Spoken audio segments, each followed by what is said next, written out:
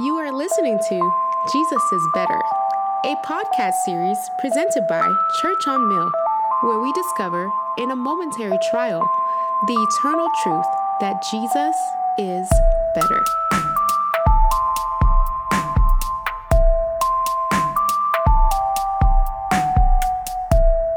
Church on Mill, thanks for tuning in to another Jesus is Better, the podcast. Today on the podcast, we have the smartest, the cutest, the most beautiful guest in the world, Jill Newkirk. That was quite an introduction. Thank you. How's it going, hottie? Oh, please don't do that kind of stuff. I love you. It's fine. I love you too. Thanks for coming onto the podcast. How does it feel to have a conversation with your husband on a podcast? I think it's going to be super weird. It feels weird to have a recorded conversation with my husband. So hopefully we will keep it above board. Let's go. Well, thank you, sweetheart, for being willing to talk. Today we're going to be thinking about anxiety, church, and need a mature person to kind of tango with me and have some conversation. And I can think of nobody better than you, darling. Thanks. So, as we jump right in, when you think about anxiety, what are some things that come to mind? They are many. First of all, maybe being married to you. Wow. That was low. Might be anxiety producing at times. No, but really, when I think about anxiety, I think about just there are many worries in this life. And I think that if we allow them, they can overtake our thinking. And so I think having a proper view of God and a proper view of how to handle anxieties is just hugely important and hugely practical for all of life, but also feels especially timely right now in the days in which we're living. Yeah. So this is being recorded on June 28th, 2020, middle of the pandemic, coronavirus, in which COVID-19 is just all over Maricopa County. And we've come out of a lockdown, stay-at-home order, in which things have just exploded here. So that's the context in which Jill's speaking. Agree with you totally, sweetheart. As you think about those realities of there being common, everyday worries and anxieties, you've walked with the Lord a long time. What are some scriptures that you've found particularly helpful as you think about trying to deal with the worries of life? There are a few, but I think the one that is kind of been most pressing in my mind over the last couple of years has been the section from Matthew 6 from the Sermon on the Mount, verses 25 through 34, where Jesus is basically saying, don't be anxious. And he's saying, don't be anxious for your life. What will you eat? What will you drink? Nor about your body, what you put on. And then he grounds the people in these very practical, tangible things that they can look to and look around the world in which God created. And even, as they're on this mount or this hill, to look around to their surroundings and see how God has been faithful to provide for his creation. Mm-hmm. And so therefore he's going to be faithful to provide to his people. And so he says, look at the lilies of the field. They neither toil nor spin, but they are clothed in beauty. And he talks about the birds of the air and how he provides for their needs. And so I think those are just really helpful, practical things to look around in the ways in which God is working, God is providing, meeting the needs of the most simplistic things in creation. Right. So how much more will he care for us? And so that passage, I think, has been especially helpful in the last few years.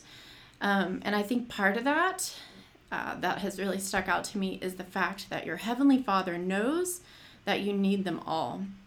So in verse 32, it says that your Heavenly Father knows. And this idea that God is our Father, and he has the heart of a father towards his children to provide, to give care, that loves us, and that's wise, that knows what's best. And so the fact that our Father knows that we're not forgotten, we haven't slipped through the cracks somehow, but that he knows. And so that phrase, I think, is especially helpful. Yeah. So has that been for you just something that takes one prayer in a day in which there's some worries, and then you've grounded in that truth and that's all it takes? Or is it something you got to come back to again and again? Yeah, I definitely think that it's a progression, and that it's not a one-time event. I do think that over time, though, I think as my faith in my Father grows deeper and stronger, and I do understand who he is more and how he has worked faithfully throughout all of history, through biblical history and through my own personal history, that, I guess, track record, I think that builds my faith and grows it to the point that it's not always like an everyday struggle, right? Because I have that foundation of who God is and that he's trustworthy. But that being said, that takes time. Sure. That takes a focus on the truth of scriptures and who he is and how he works and how he's true to his promises and true to his character.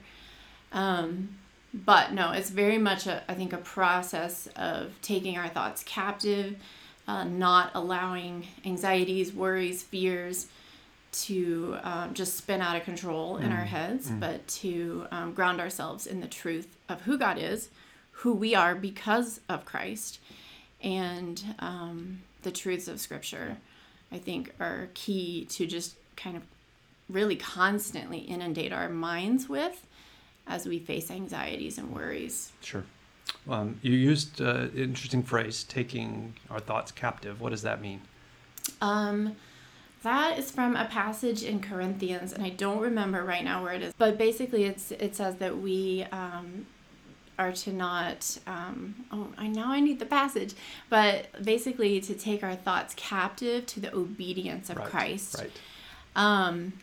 And so it's basically like this idea of, thoughts come in our heads, worries come in our heads, anxieties come in our heads, but we don't have to stew on them. We don't have to dwell on them. We don't have to let them rule us, but we can take a very proactive stance and take those thoughts captive to the obedience of Christ. And so I think that looks like, again, reminding ourselves of truth and who God is, who Christ is, whose we are, who we belong to, and dwelling on those things instead. Yeah. Did you find it? It's okay, good. 2 Corinthians chapter 10, verses 3-6. So in the whole area of dealing with the realm of our mind and emotions, church, this is a very important passage that Jill's bringing up. And it indicates that though we walk in the flesh, meaning that we live every day in our bodies, the war that we're fighting isn't a fleshly war. It's a spiritual one. And verse 5, we destroy arguments and every lofty thing raised up against the knowledge of God, and take every thought captive to obey Christ. That the one you're thinking of? That was the one. Thank you for cleaning that up for me. You're welcome. I've been doing it a lot of years. Oh, hush. So Matthew 6, 2 Corinthians 10, those have been some key helpful texts to you. Any others that really come to mind that have been useful over the years in the midst of all kinds of different worries and anxieties? Several that come to mind. But before we do that, I want to just finish up this Matthew 6 passage real quick. Sure. It says at the end of that passage in verse 34, therefore do not be anxious about tomorrow, for tomorrow will be anxious for itself. Sufficient for the day is its own trouble. And I just think that's hugely practical and helpful as we consider each day has its own load of worries and concerns and anxieties. And I think at least my nature is certainly to look too far ahead. Right. And to get anxious about what if scenarios, or if this happens or that happens, but to deal with today. So today has its own worries and concerns, and let's deal with that today, is what Jesus says. Let tomorrow worry about tomorrow, pretty much. That's good. But that also makes me think of a verse in Lamentations that I love. You need some help finding that? No, I got it this time. What I'm about prepared. the chapter? I'm prepared. Wow. No, I got it. Lamentations. This is Lamentations 3. Okay. 21 through 24. So obviously the word lamentation sounds like a big bummer of a book. So Israel is lamenting, and they've got woes and all kinds of troubles. And so the first section of this chapter is very heavy and dark and bleak. And then this verse 21, the author says this. He says, "But this I call to mind, and therefore I have hope." So he's calling to mind. He's remembering who God is. Yeah. And so he's dwelling upon the character of God, and then therefore he has hope. And then it goes on to say, "The steadfast love of the Lord never ceases. His mercies never come to an end. They are new every morning. Great is your faithfulness. The Lord is my portion, says my soul. Therefore I will hope in him." And so he has this shift in his thinking. And so, yes, he's lamenting and mourning and weeping, but then he remembers who God is. He remembers the faithfulness of God. And then he, sings the praises of God. And one of the things he says is that his mercies are new every morning. And so going back to the Matthew passage, I think those two things go together really well. Interesting. So, yes, today has enough trouble of its own, but guess what? Every new day, God has given us new mercies to face those troubles. Right. And so those things, in my mind, work together really, really well. So whatever I'm going to face tomorrow or the next day, God is going to give me fresh mercies to deal with those each day that they come. Yeah. I don't remember who said this, but I remember us having a conversation about the pastor that said the mercies of God don't have an expiration date. That there's no date on the milk carton. Yeah. That we get new ones every morning. They never expire. Yeah. They don't have to have preservative. That God's always fresh and with us. Yeah. That's good. That's wonderful. What's it like to live with me? Does that cause some anxiety? It most certainly does. It's there's a lot of great things. There's a lot of wonderful things, but yes, there's plenty of anxiety-producing things as well.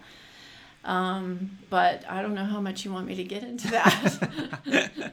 Well, the listenership might move up considerably if you were giving some juicy details. I started divulging some details here. So grateful that you've thought about those passages in particular. I imagine Philippians 4 is another one that's been useful over the years.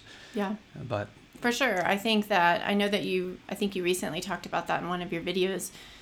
So I don't want to spend too much time there, but it also feels hard not to talk about it somewhat with this topic of anxiety. Right. So that would be, if you're unfamiliar, that would be Philippians 4, 6 through 9, saying don't be anxious for anything, but in everything with prayer and supplication to present your request to God. And then the peace of God, which surpasses all understanding, will guard your hearts and minds in Christ Jesus. And it goes on then to think about the things that we should dwell upon. So when we have these anxieties, we're going to submit those to the Lord in prayer. And then we have peace. And then what do we dwell on? Things that are true and right and honorable, lovely, worthy of praise, excellent. Yep. So that's, again, very, very practical and helpful. And I would say that's, it's not a formula. It's not, it's not as if, okay, I'm going to do that. And then bam, I'm never going to be anxious again. But I will say that when I begin to feel overwhelmed or anxious or just kind of worried about several things, that when I think, okay, I really just need to slow down and just put this all at the feet of God, absolutely does that produce peace in my heart and in my mind. Not that I have the answers, not that anything's fixed, but I have taken it kind of off my mind and heart and given it over to the one that has control, that has wisdom, that has power. Yeah. And so my personal experience, that prayer very much does lead to peace when it comes to anxieties and worries. So in terms of like a daily rhythm of life, there's always things to be worried about. There's always a disposition among some personality types more than others to worry or to be fearful or to be anxious. Right now, it seems incredibly understandable that people would feel more worry than they typically would. You've been through periods of time in the past where there might have been seemingly legitimate reasons for consistent worry. Did you find any habits that the Lord helped you cultivate that helped you through those kinds of times? Yeah, I mean, there's definitely times in the past, but there's definitely times in the present right now too. You know, I think about, just things that we've experienced with our kids, things within the church, things with your health. And so that to me feels pretty pressing right now. And how, ways that I'm trying to, manage those anxieties. Is, again, in the middle of a pandemic, being married to somebody that's very immunosuppressed and has a chronic illness. I'm pretty buff, though. It's an anxiety producing thing. I mean, it could really cause a lot of anxiety, fear, worry if I let it. And there's certainly times that, my mind can start to go down those paths. But again, taking my thoughts captive, dwelling upon what's true and right and lovely, all those things are what helps me. But just in a very kind of day-to-day way, some of those things that I attempt to do on a regular basis that are helpful. Right on us. Is I try not to start or end my day without prayer and or scripture reading. Yeah. And so again, those are just ways that I'm kind of training my heart and mind to think upon the right things. I'm coming to the Lord in the morning and saying, you are God and I am not. Sure. You are before all things and you hold all things together. I certainly don't.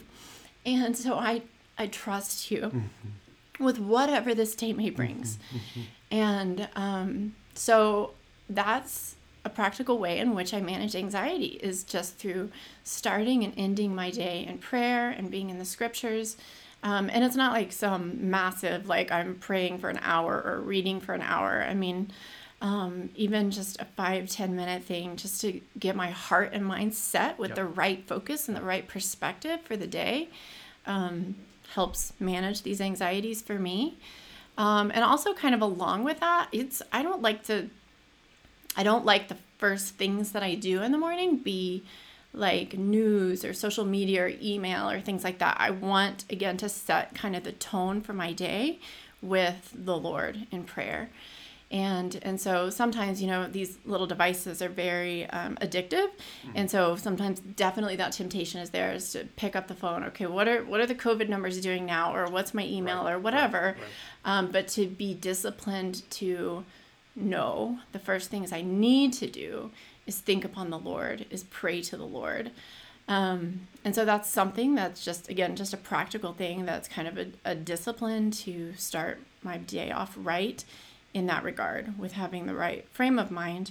That's really helpful. And then along those same lines is just limiting all of that. I mean, especially right now, of course, the news and media and social media can always be inundating, but especially right now.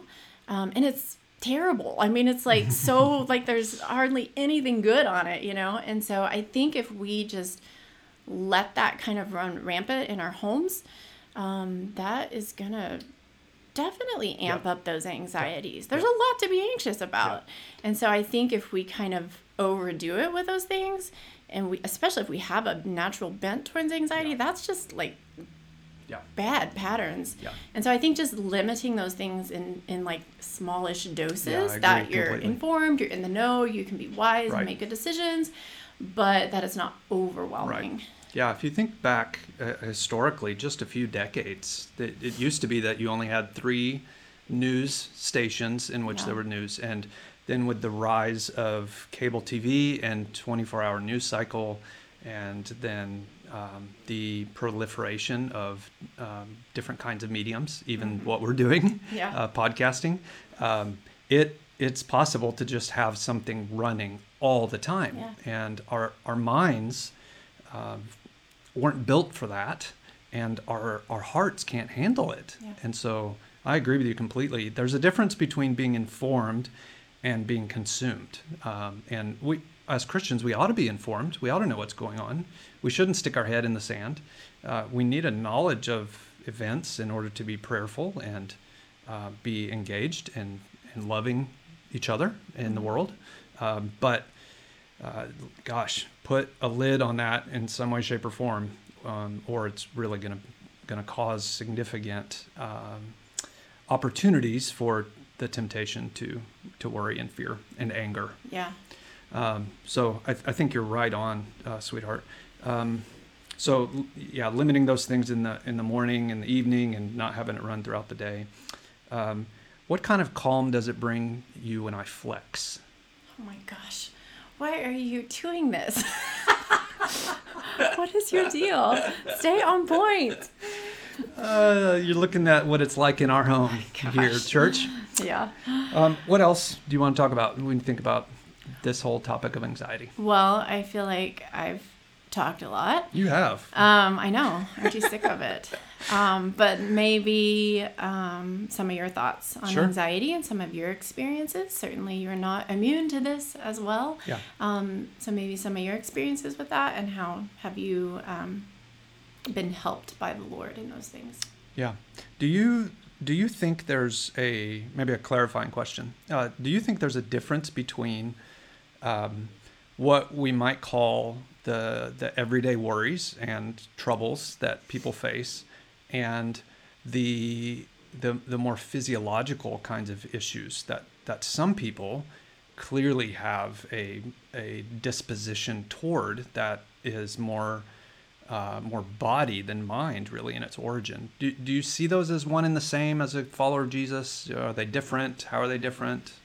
I think there's definitely a distinction. However, I do think, especially as a Christian, we don't deal with those the exact same ways, but we deal with them a lot of the same ways. Okay. As far as like what I was talking about, dwelling upon truth and thinking about the character of God and not letting your thoughts spin out of control.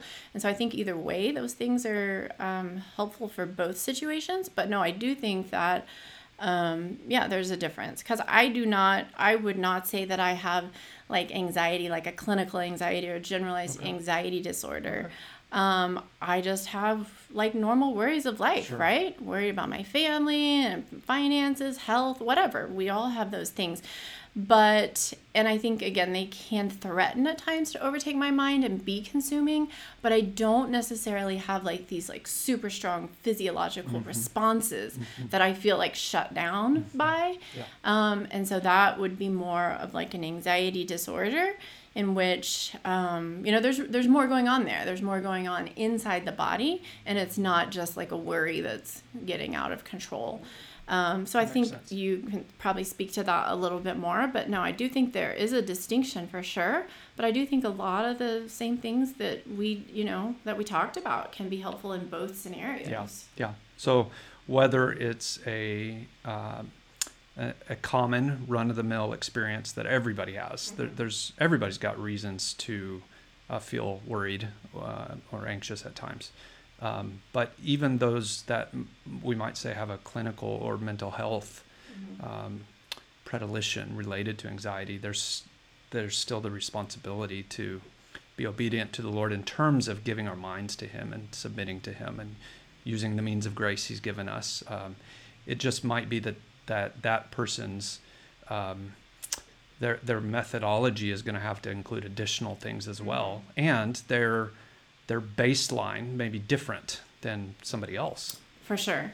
Yeah. And I think that, if you are dealing with a more clinical anxiety, that you can, if somebody is so revved up and amped up with their anxiety, and you say, oh, just pray or, whatever, Sure. they are just not in the realm to receive that. And so sometimes other measures are needed to kind of bring that down to a more manageable baseline, so that then they can be in the right frame of mind to use those types of tools and strategies. Absolutely. So sometimes it's absolutely needed and necessary for some people in some situations to see a doctor, to get on a medication that helps manage that, see a counselor, whatever, in order to bring them back down to a place that they can even think kind of clearly, have a fighting chance, and then think, oh yeah, prayer is helpful, or meditating on these scriptures is helpful.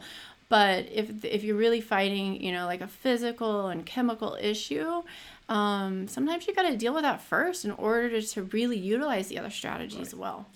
Yeah. So if somebody went into the doctor and found out they had diabetes, we wouldn't tell them, well, if you just pray hard enough, then your blood sugar will get where it needs to get. Yeah. We would, of course, want to address eating patterns and avoiding gluttony if that's been an issue and those types of things. But you also got to get the medical help that's needed, and that comes into play in relationship to anxiety. Sure. So you asked about me. I think, sweetheart, as we've known each other since we were 15 and 16, that was a long time ago. You look about the same. 27, is that right? Yeah, 27 years this summer. All right, so you look about the same, me not so much. You've fared a little better in that regard. But as we think back over all these years, then I became a believer, 6-7 years before that, and you even longer have walked with the Lord. But we do learn experientially that what God declares about himself and his promises in his word, that these things are actually true. And I do think when the rubber meets the road and you've lived more of life, mm-hmm. that there is, in some ways, the ability to sit down on the inside easier because you've got more scars in which, there's been painful things that have happened that have left their mark, but you've healed. The Lord has healed you, and you've moved on. Mm-hmm. So the things that certainly in my teenage years and in my 20s that would have been occasions in which I think anxiety and worry may have been overwhelming. It's just not anymore. Not so much because the issues aren't as significant. I think the stuff that we're dealing with in our 40s in trying to shepherd and serve and love people are in some ways more significant, certainly, than we were aware of in our 20s. Mm-hmm. But they just don't have the same effect. I think in part because we have developed more and more and more confidence. It's like more rebar has been set in our souls and concrete poured around the footings of the truth of God's word, and it's just not as rattling as it used to be. Right. Confidence in God, right? Not necessarily confidence in ourselves or our abilities to handle things, but confidence in God's character and his faithfulness. Yeah. So I would say if you're young, if you're in your teens, 20s, 30s, develop some relationships with people who are older than that, and spend time with them, even right now, if it's on Zoom or 6 feet apart, but spend time hearing from them what they've found to be true about God, and glean from their wisdom, and then just recognize that the longer you walk with the Lord, it's not that every question gets answered. It's not that difficult things stop happening, but they're not near as traumatic. And so if you're young, know that should the Lord tarry and you live long enough, you will find experientially more and more and more that you can say, God, I believe, and yet still help me in those areas of unbelief. And he does so. And there's a growing confidence that comes with time. And that's something that you just can't speed up. It does take time. Yeah. So it's probably good that I look 3 times older than you, because then I have more confidence in the Lord than you. Is that how that works? The reason you look 3 times older, it's just the wear and tear of loving people so well through the years. It takes a toll, but you have earned every single one of those gray hairs by loving people very well. That's kind. You're easy to love generally, brothers and sisters. So I think that's the main thing I'd want to communicate, just personally, in terms of the everyday kind of worries and stresses that come. Great. Sounds good. But any other thing that you might add, just again as a super practical day-to-day thing of that you manage anxieties? Maybe a few things come to mind, if that's okay. Just on the kind of everyday worries scale.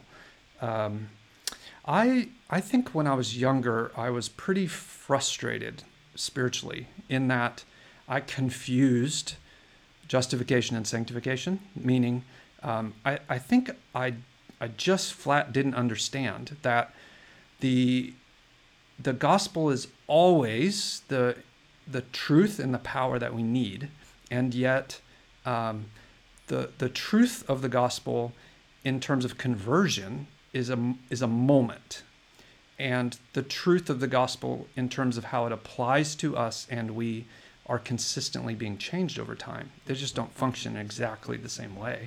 So we're saved in an instant, and yet we are experientially made holy throughout our lifetimes. And I didn't understand the two, in that justification, or the moment of salvation, it occurs apart from my work, and sanctification occurs concurrent with my work. And I didn't get that. And so I think there were lots of times that I was incredibly frustrated in that I would bring something to the Lord and pray about it and read a scripture and just expect that would be like some magic pill that would then solve the issues and make my concerns go away. And that's just not how it works. So over time, I've learned the gospel is all that we need, and yet the gospel in terms of sanctification has to be applied again and again and again and again and again. We don't get to dinner and say, oh, I don't need dinner, I had dinner yesterday. We got to have it again. So you do. Chuck sits down and says, oh, I have to eat again. And the rest of us are excited and we're like, we have to eat again. So, but I submit myself to the human ridiculousness of ongoing food. It just feels like such a waste of time. But we gotta eat every day. We ought to sleep every day. And we have to apply the truth of the gospel throughout the day. I think I didn't understand that, and therefore was far more easily frustrated that the spiritual truth didn't solve all my problems in the way I thought it should, in a momentary way. So that's kind of one issue. The other is more, we talked briefly about that there is some distinction to be made between everyday worries and the more physiological issues. And you certainly know all of this, having watched it unfold. But when we had been first married a few years, and I was working full-time and in seminary full-time, and then started a doctoral program, and had, I think my giftings were stronger than my character. And so I continued to kind of rise in levels of responsibility, and yet I don't think my maturity level in the Lord was there yet. And really the very significant challenge or issue that developed in my own experience was what I now know that I didn't understand then, was to be a clinical kind of anxiety that was just absolutely crushing. And I didn't have language for it. I didn't know in the very earliest days how to even talk to you about it. But that, feelings like complete inability to concentrate, to focus, it taking 8 hours to think about something I should be able to do in an hour, elephant sitting on your chest, kind of heart attack kind of feeling.